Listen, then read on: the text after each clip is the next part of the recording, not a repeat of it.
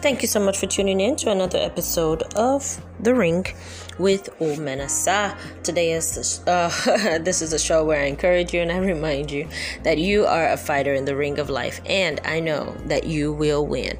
Once again, thank you so much for tuning in to The Ring. Omenasa here. Today is May 8th, 2021. I am so sorry for that blunder that you heard earlier.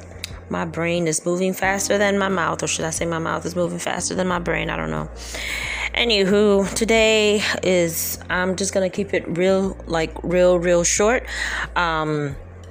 Basically, I don't have a lot to do today, and that's because what I had planned to do today was exactly what I did yesterday. I went for acupuncture yesterday, and right when I was there, I decided that I was going to take care of something that I was going to take care of today. So now I don't have so much to take care of. Yay.